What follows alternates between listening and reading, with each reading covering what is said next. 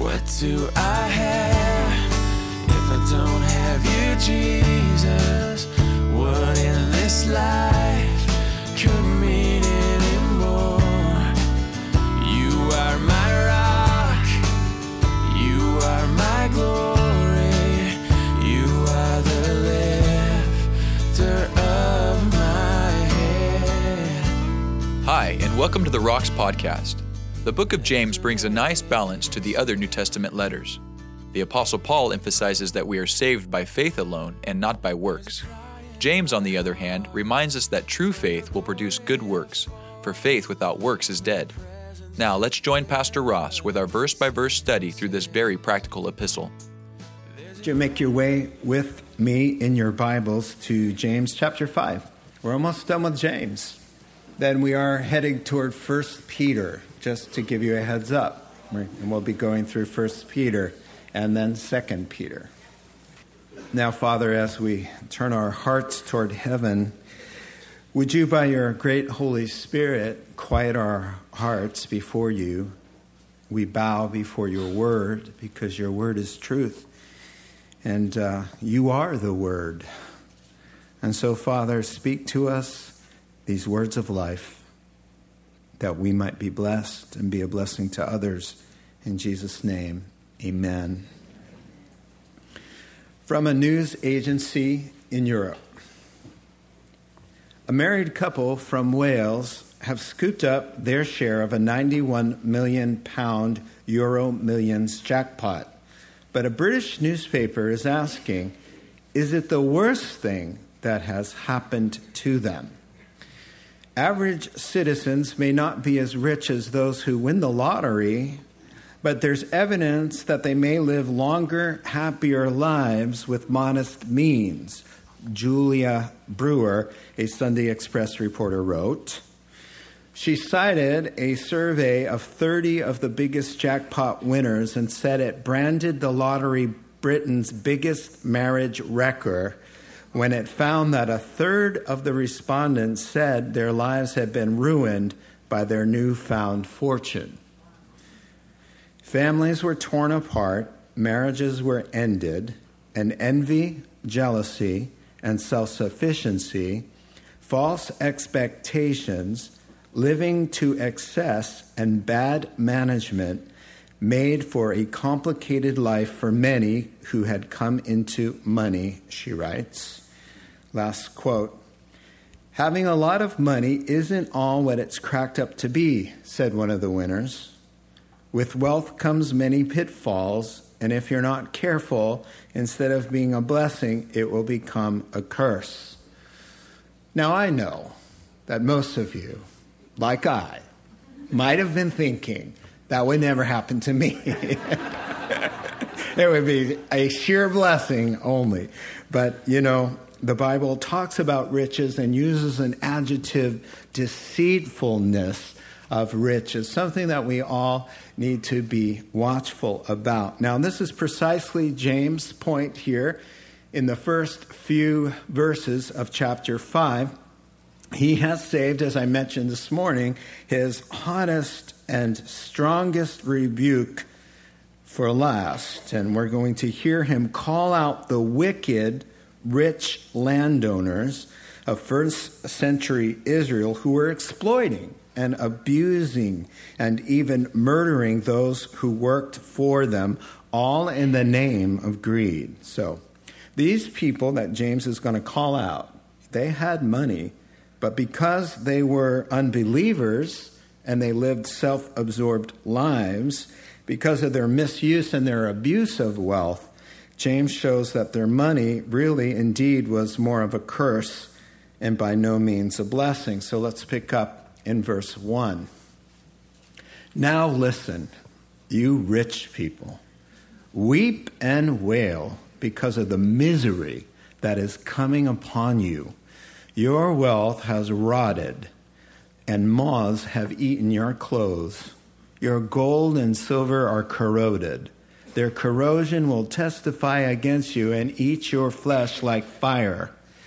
You have hoarded wealth in these last days. Look, The wages you failed to pay the workmen who mowed your fields are crying out against you.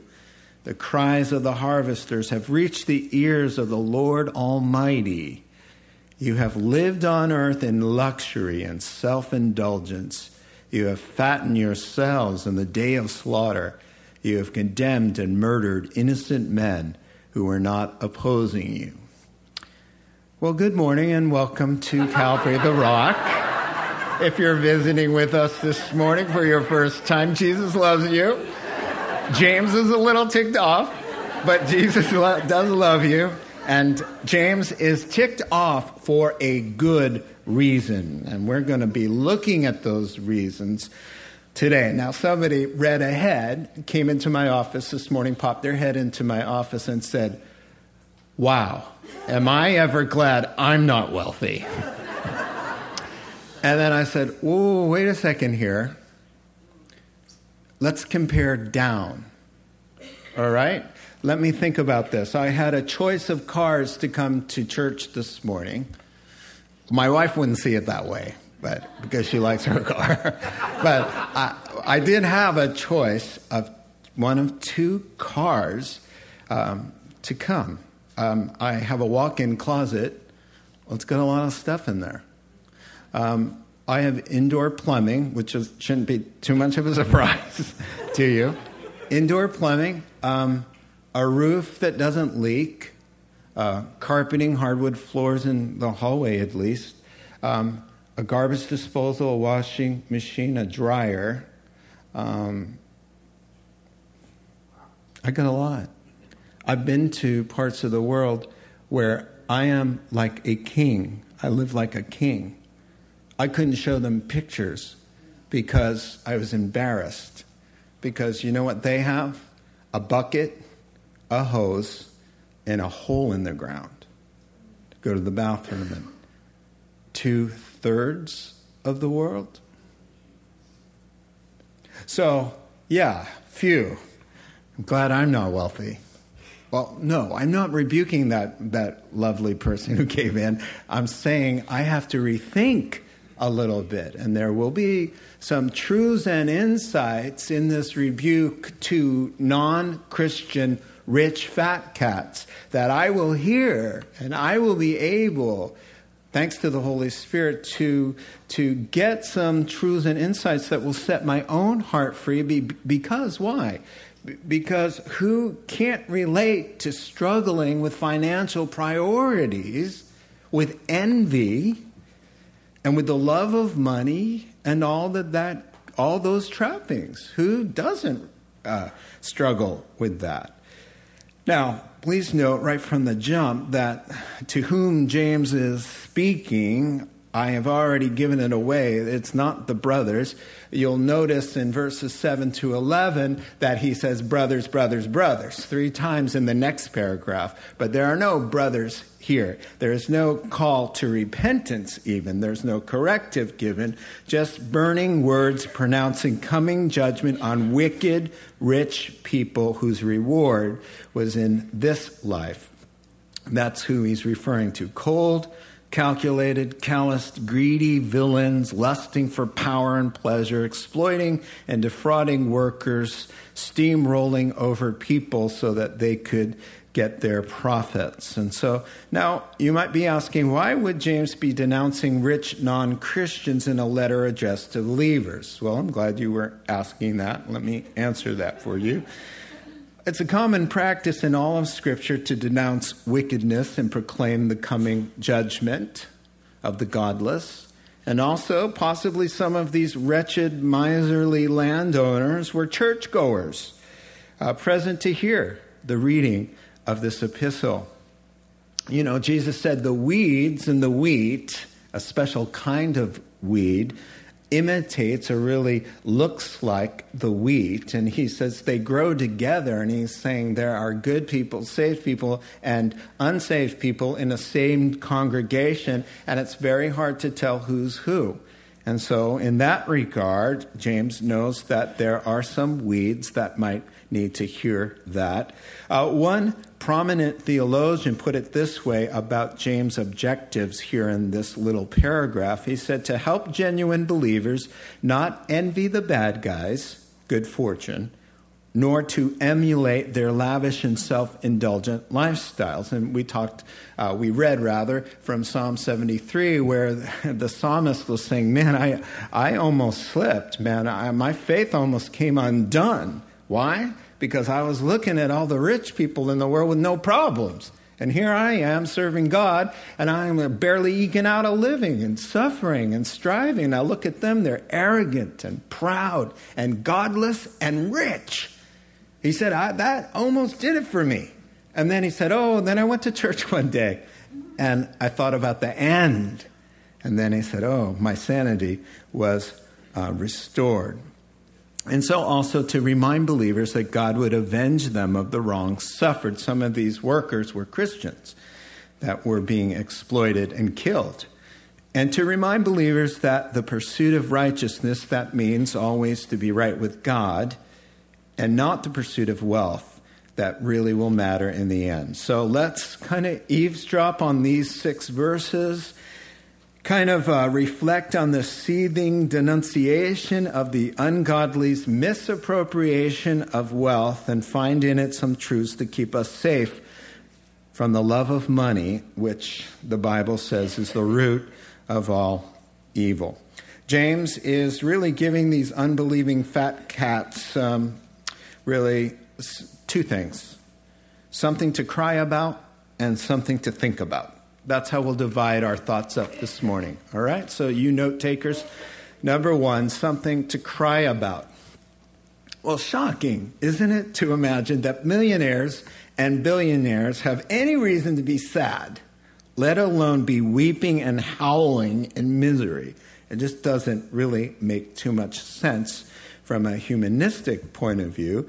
But Jesus will point out in Luke chapter 12, to be rich with material goods in this life and then come to the end and stand before God, poor toward God, rich in the world, he says, will be an utter disaster. And so here's the paraphrase. They're crying, they need to cry because of the reversal of fortune that is coming upon them. Here's the paraphrase, kind of expanded. Okay, listen up, you godless rich people. Soon the bank account will be empty, the party will be over, and the luxurious lifestyle will come to an end. Brace yourselves for your awful destiny. If you only knew what's waiting for you, you'd be weeping uncontrollably. So that's my little expanded paraphrase. And why should they be crying? They should be crying because of the terrible irony of it all. To have all of that wealth and all of that resource and all of that luxury, and then to no avail. Instead of being a blessing, to be a curse, to be a noose around their neck, to be a stumbling block, and that eternally. Revelation chapter 3 and verse 17, Jesus' words. You say, oh, I am rich, I have acquired wealth and do not need a thing. But you don't realize from God's perspective, you are wretched, pitiful, poor, blind, and naked. The reason they need to cry is because things are not always what they appear to be. You know, let's contemporize a little bit. Faithless Hollywood stars step out of limousines and the paparazzi are making a big scene as they run from one opulent party to the next shindig. Godless celebrities live in castles and own islands and all that goes with that. Immoral politicians fly around in private jets and live in the lap of luxury with no thought of God at all. And the world may say they've got it made, and they may say to themselves, I've got it made. And in this life, they do. The Bible says in Psalm 17, verse 14, by your hand save me from evil people, from those of this world whose reward is in this life. They're in this life, and they have a big reward. And it's beautiful and luxurious, and it's wonderful as wonderful goes. Except James isn't talking about now. James is saying the reason you need to be howling in misery, weeping and gnashing your teeth is for what's coming in the future. We're not talking about what you have now. It's what is coming as the clock ticks away. So your destiny, for it is appointed by God once to die, and then the judgment. Doesn't matter, Christian or no. You die, you go back to God who gave you your life to begin with, and you will have some splaining to do. That's another paraphrase by Lucy Ricardo, or it's the LRV, Lucy Ricardo version. Okay, moving on. All right, well, James isn't getting down on stuff. Let's just start right there at the beginning. Stuff is stuff, and stuff has no moral value at all, basically, what I'm talking about. There is no problem with limos. There's no problem owning a private island. There's no problem with pricey real estate. There's no morality issues with the diamond. The diamond itself. That's not good or bad or ugly. Well, it could be, I guess. I don't know about diamonds so much. But there's nothing moral about a car. A car is a car. It's the heart God talks about behind the wheel. Makes the difference about what's going on, morally speaking. No problem with modern conveniences of owning land or big houses or taking vacations or having nice chariots or having savings accounts. No problem at all. They're not condemned because they're rich. They're condemned because their pursuit of money and wealth was at the expense of a pursuit of God. They loved money, pleasure, and self and luxury more than God. And without a relationship with God, none of that stuff matters. I love this quote. Greed is the logical response of the belief that there is no life after death or God in heaven. We grab what we can, while we can, however we can, and then hold on to it hard. We eat, drink, and be merry, for tomorrow we die. Now, wealth in the right hands and with the right heart, people who serve God, is a good thing. Wealth is a good thing. Genesis 13:2, Abraham became very wealthy in livestock and silver and gold. Isaac and Jacob were the same. The patriarchs, the forefathers of our faith, were wealthy. 1 Chronicles 29:28 says about Solomon, he died at a good old age, having enjoyed long life, wealth, and honor. The Bible doesn't say it's just for kings. The Bible says that is, wealth and honor come from you. You are the ruler of all things. In your hands is strength and power to exalt and to give strength to all. The blessing of the Lord brings wealth, and he adds no trouble to it. Proverbs chapter 10, verse 22. Job was rich, and Zacchaeus was rich, and Jesus accepted him as a follower, and Joseph of Arimathea. The list can go on and on and on. Wealth isn't the problem. Stuff isn't the problem. It's the heart.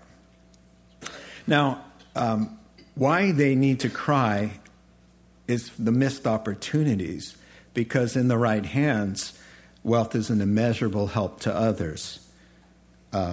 Wealth provides for the poor, shares with others in need, builds orphanages, schools, and hospitals, alleviates suffering, sustains missionaries. It advances the kingdom of God. Wealth can build churches and support ministries. It can distribute gospel literature all over the world. So wealth, rightly handled, is a reason for joy. and anticipation for eternal reward. But in the wrong hands, in the wrong heart, it is immeasurably harmful. Now, number one, really, it's the false sense of security.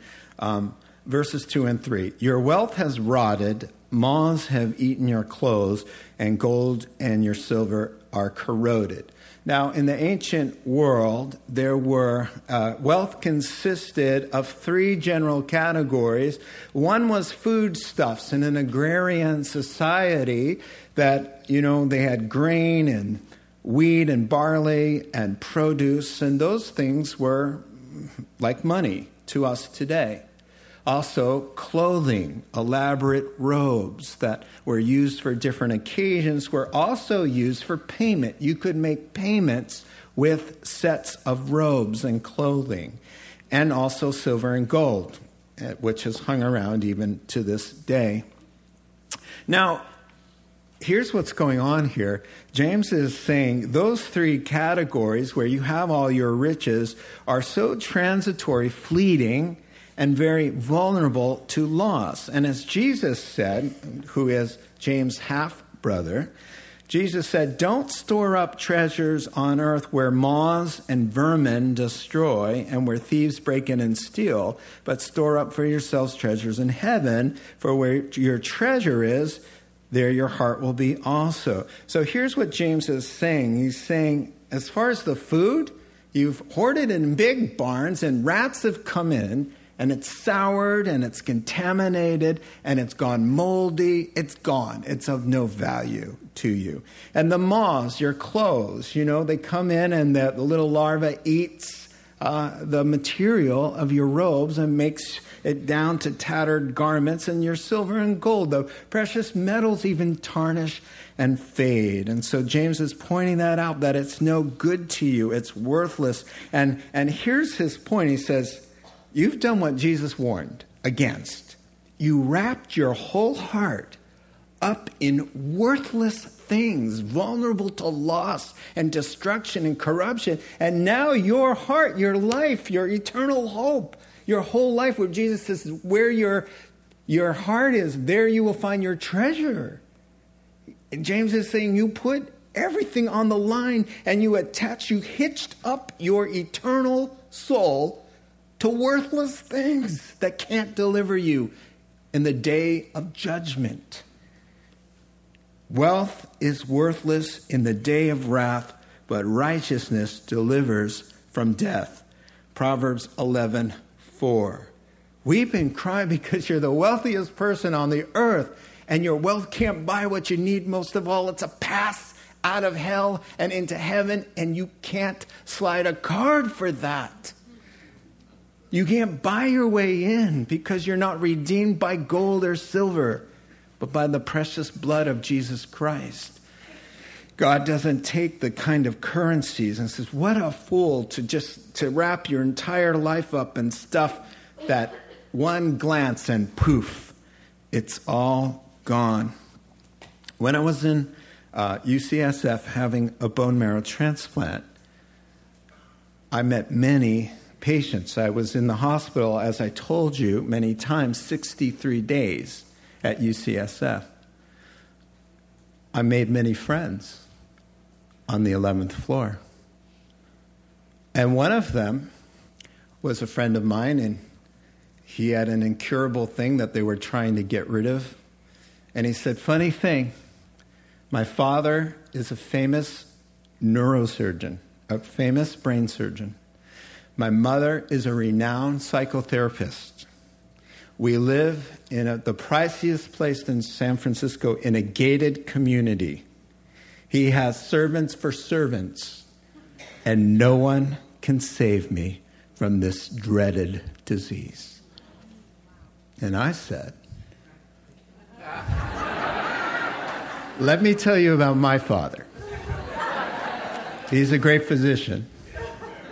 He lives in a gated community.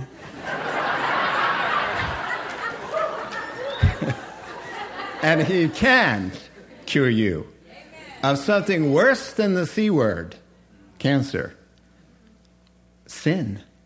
He can give you eternal life. Who cares about your cancer? I do not care about your cancer. I care about where you're going after the cancer. And my Father can give you a pass, a free pass. What do I got to do to get that pass? What do I got to pay? I'll call my Father. He's got resources. Here's the sting of hell. Nothing. Free. What do you mean nothing? It's grace of God, not by works, lest any man boast. The grace of God. Well, it sounds too good to be true. Well, sorry, there will probably be people who perish because of that thought in their head.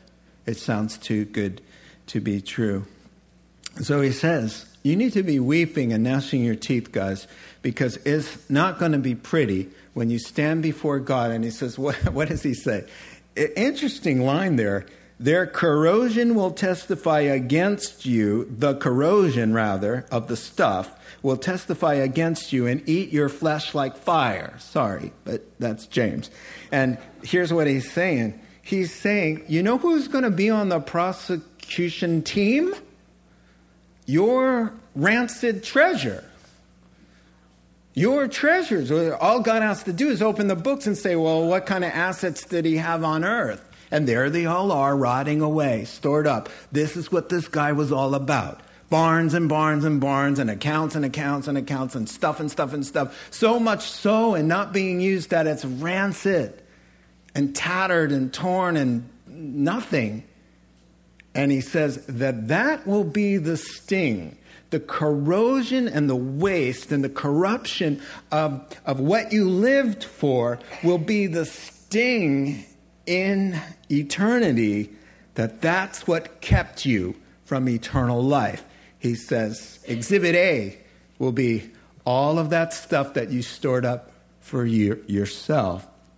And just like the guy in Luke chapter 12, you have to give an account at the end of all that self-indulgent lifestyle. Here's the quote here from Luke 12. The rich guy with the barns with no room in his heart for God. He says, this is what I'm going to do.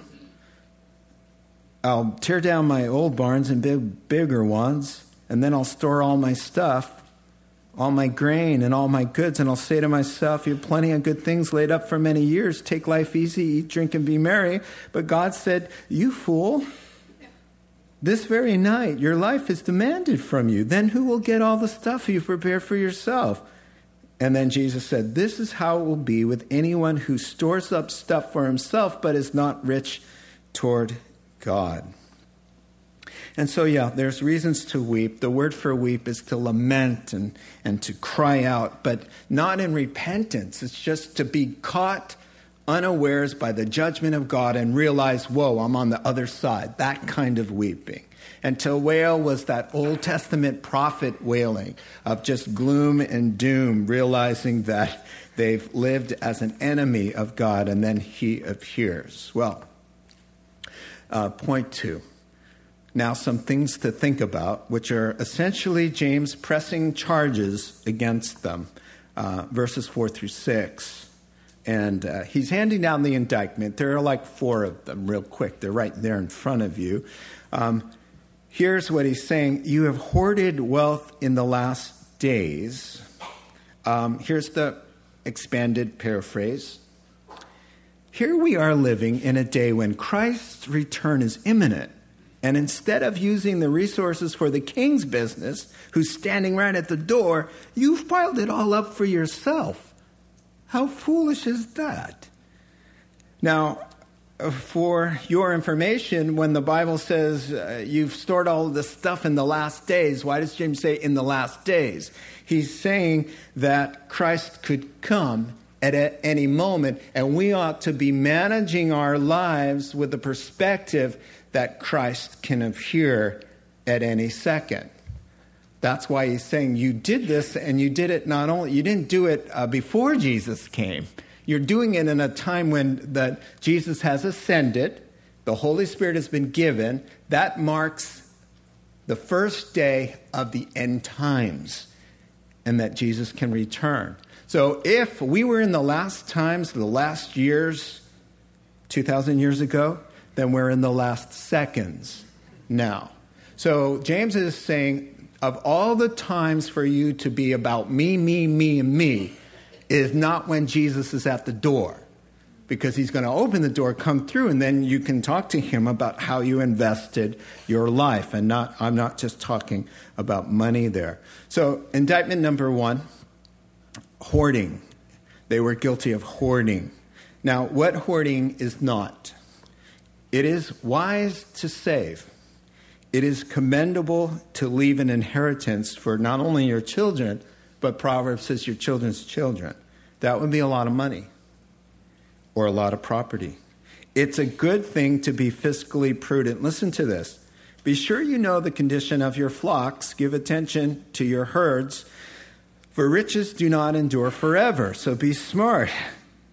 The crown is not secure for all generations. When the hay is removed and new growth appears and the grass from the hills is gathered in, the lambs will provide you with clothing and the goats with the price of a field. You will have plenty of goat's milk to feed you and your family and to nourish your servant girls. Be prudent. Have a savings account. Have investments. It's not hoarding to do those things. Proverbs 21:20 says, listen to this. In the house of the wise are stores of choice food and oil, but a foolish man devours all he has.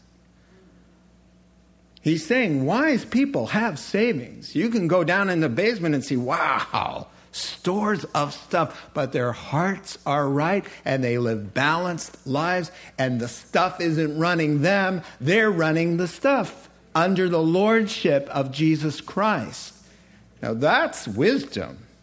And there's nothing wrong with having stuff and savings accounts and passing things on. You're not hoarding things. Let me say this little caveat. If the Holy Spirit tells you you're holding on something that you need to let go and you don't struggle with an overactive conscience, then you should let that go and you are hoarding.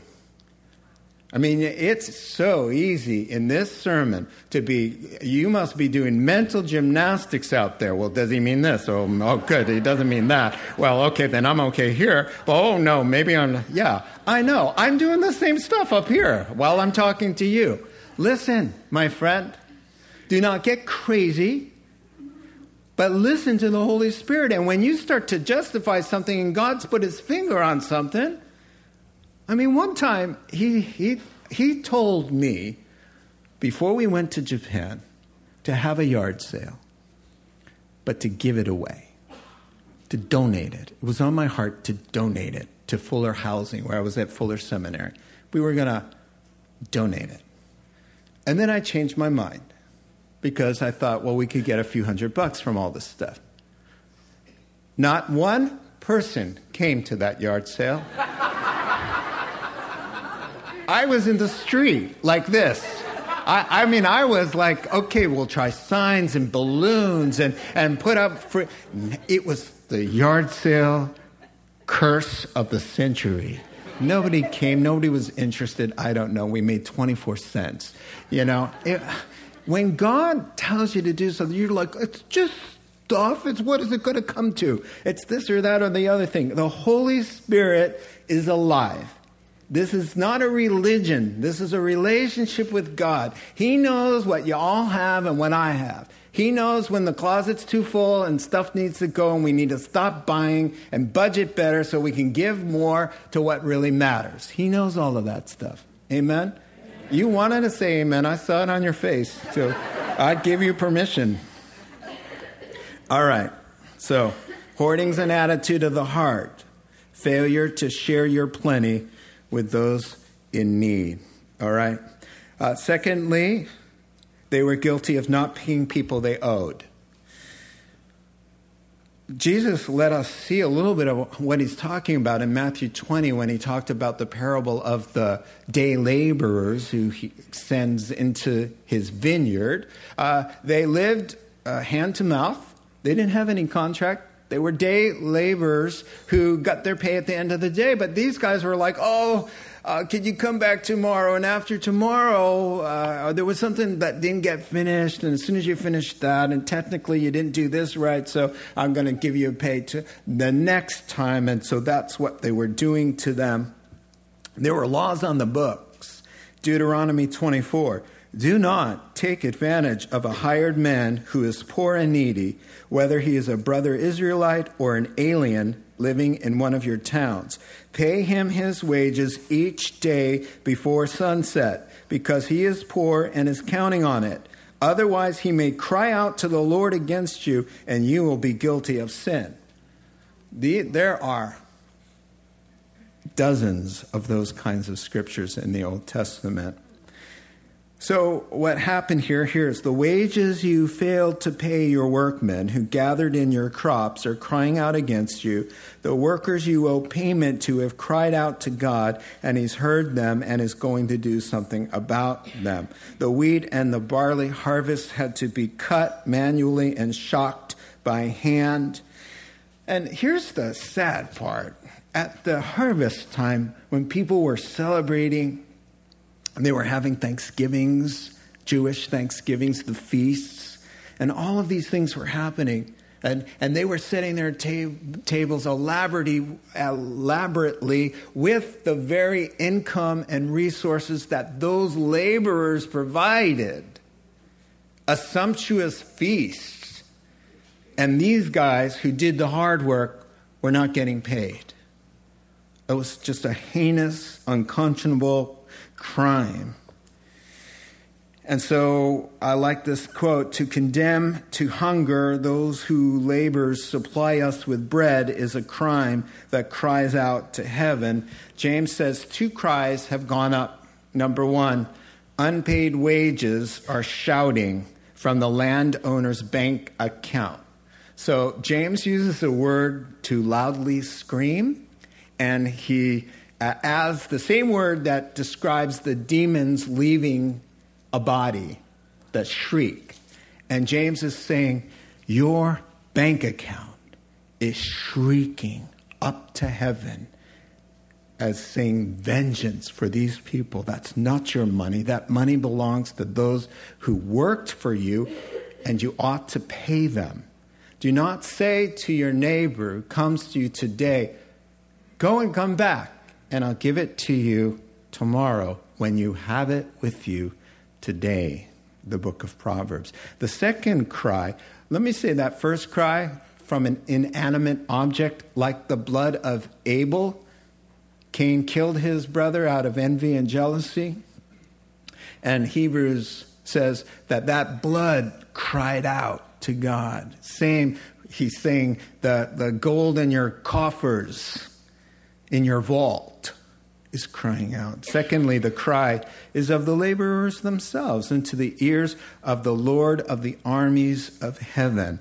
And James uses, the NIV has Lord Almighty there. That's Lord Sabaoth, meaning the Lord of hosts. So the shout out to the King James that says the Lord of the hosts, because that's what it is. NIV just says the all-powerful one, but he is the leader of the armies of heaven. James wants to just toss that in. By the way, their cries are going to the one who controls the armies of heaven. So let us pay our debts. What it is about Christians, what is it about Christians who are slow to pay their debts? I am not talking about being in need. What is it about us that take advantage of Christian construction workers who help us out, Christian plumbers, Christian dentists? Why do we just think, well, it doesn't really matter because they're Christians? Now, if a Christian says to you, I'm giving this to you, I'm not charging you, I always like to do something back to them anyway. But you feel it out. But if they don't say anything like that, you need to pay them. 31 years I've been in the ministry. I've heard terrible stories about Christians who defraud one another and take advantage. and owe people money. If you owe somebody money, you ought not go to frozen yogurt. You ought not go to buy rims for your car. You ought not go to buy discretionary things until you pay your debt. Owe no one anything. Romans chapter 13, verse 8. Except the debt to love them. Let us live above reproach and pay our bills on time. This mentality, oh, Jesus is coming any day now, so charge it up, you know.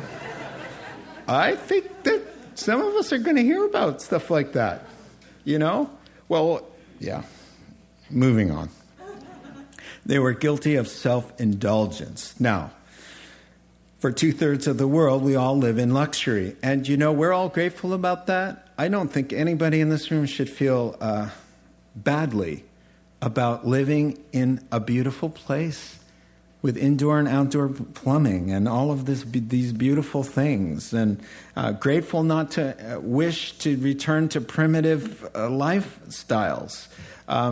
This is not what he's talking about. Living comfortably, enjoying modern conveniences, celebrating occasions, taking vacations, pampering ourselves once in a while. That is not biblical sin of self-indulgence.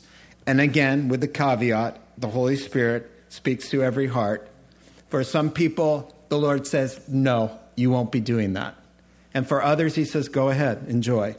Now, you'll have to be in one's heart to know what to do in those cases. But biblical sin of self-indulgence is this: that over-the-top, soft, the word means to be soft, to be kind of that cushy extravagance in heart that idolizes pleasure. It's that lustful, unbridled, gulping down consumerism. More, pleasure, pleasure, pleasure, me. That's what self-indulgence is all about.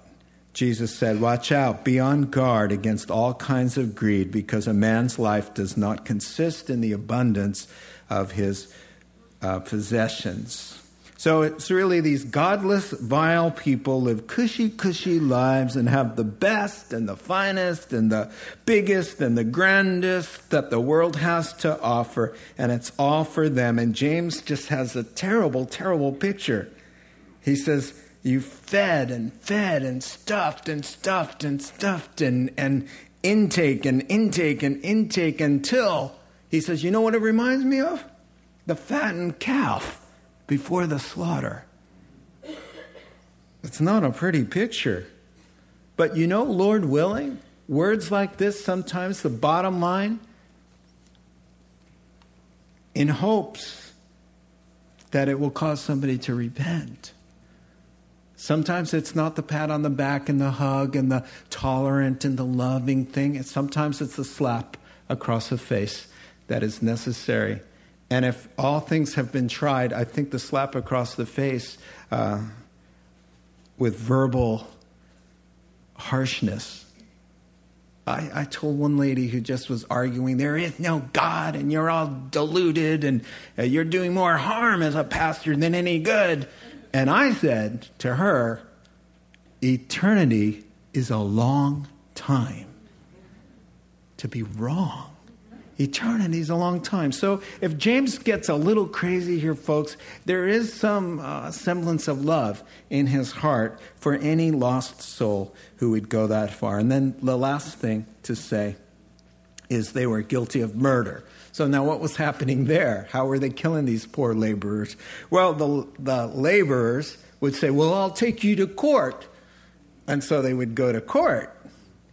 And the rich landowners would bribe the judges and then turn it around on them and say, oh, you're going to sue me?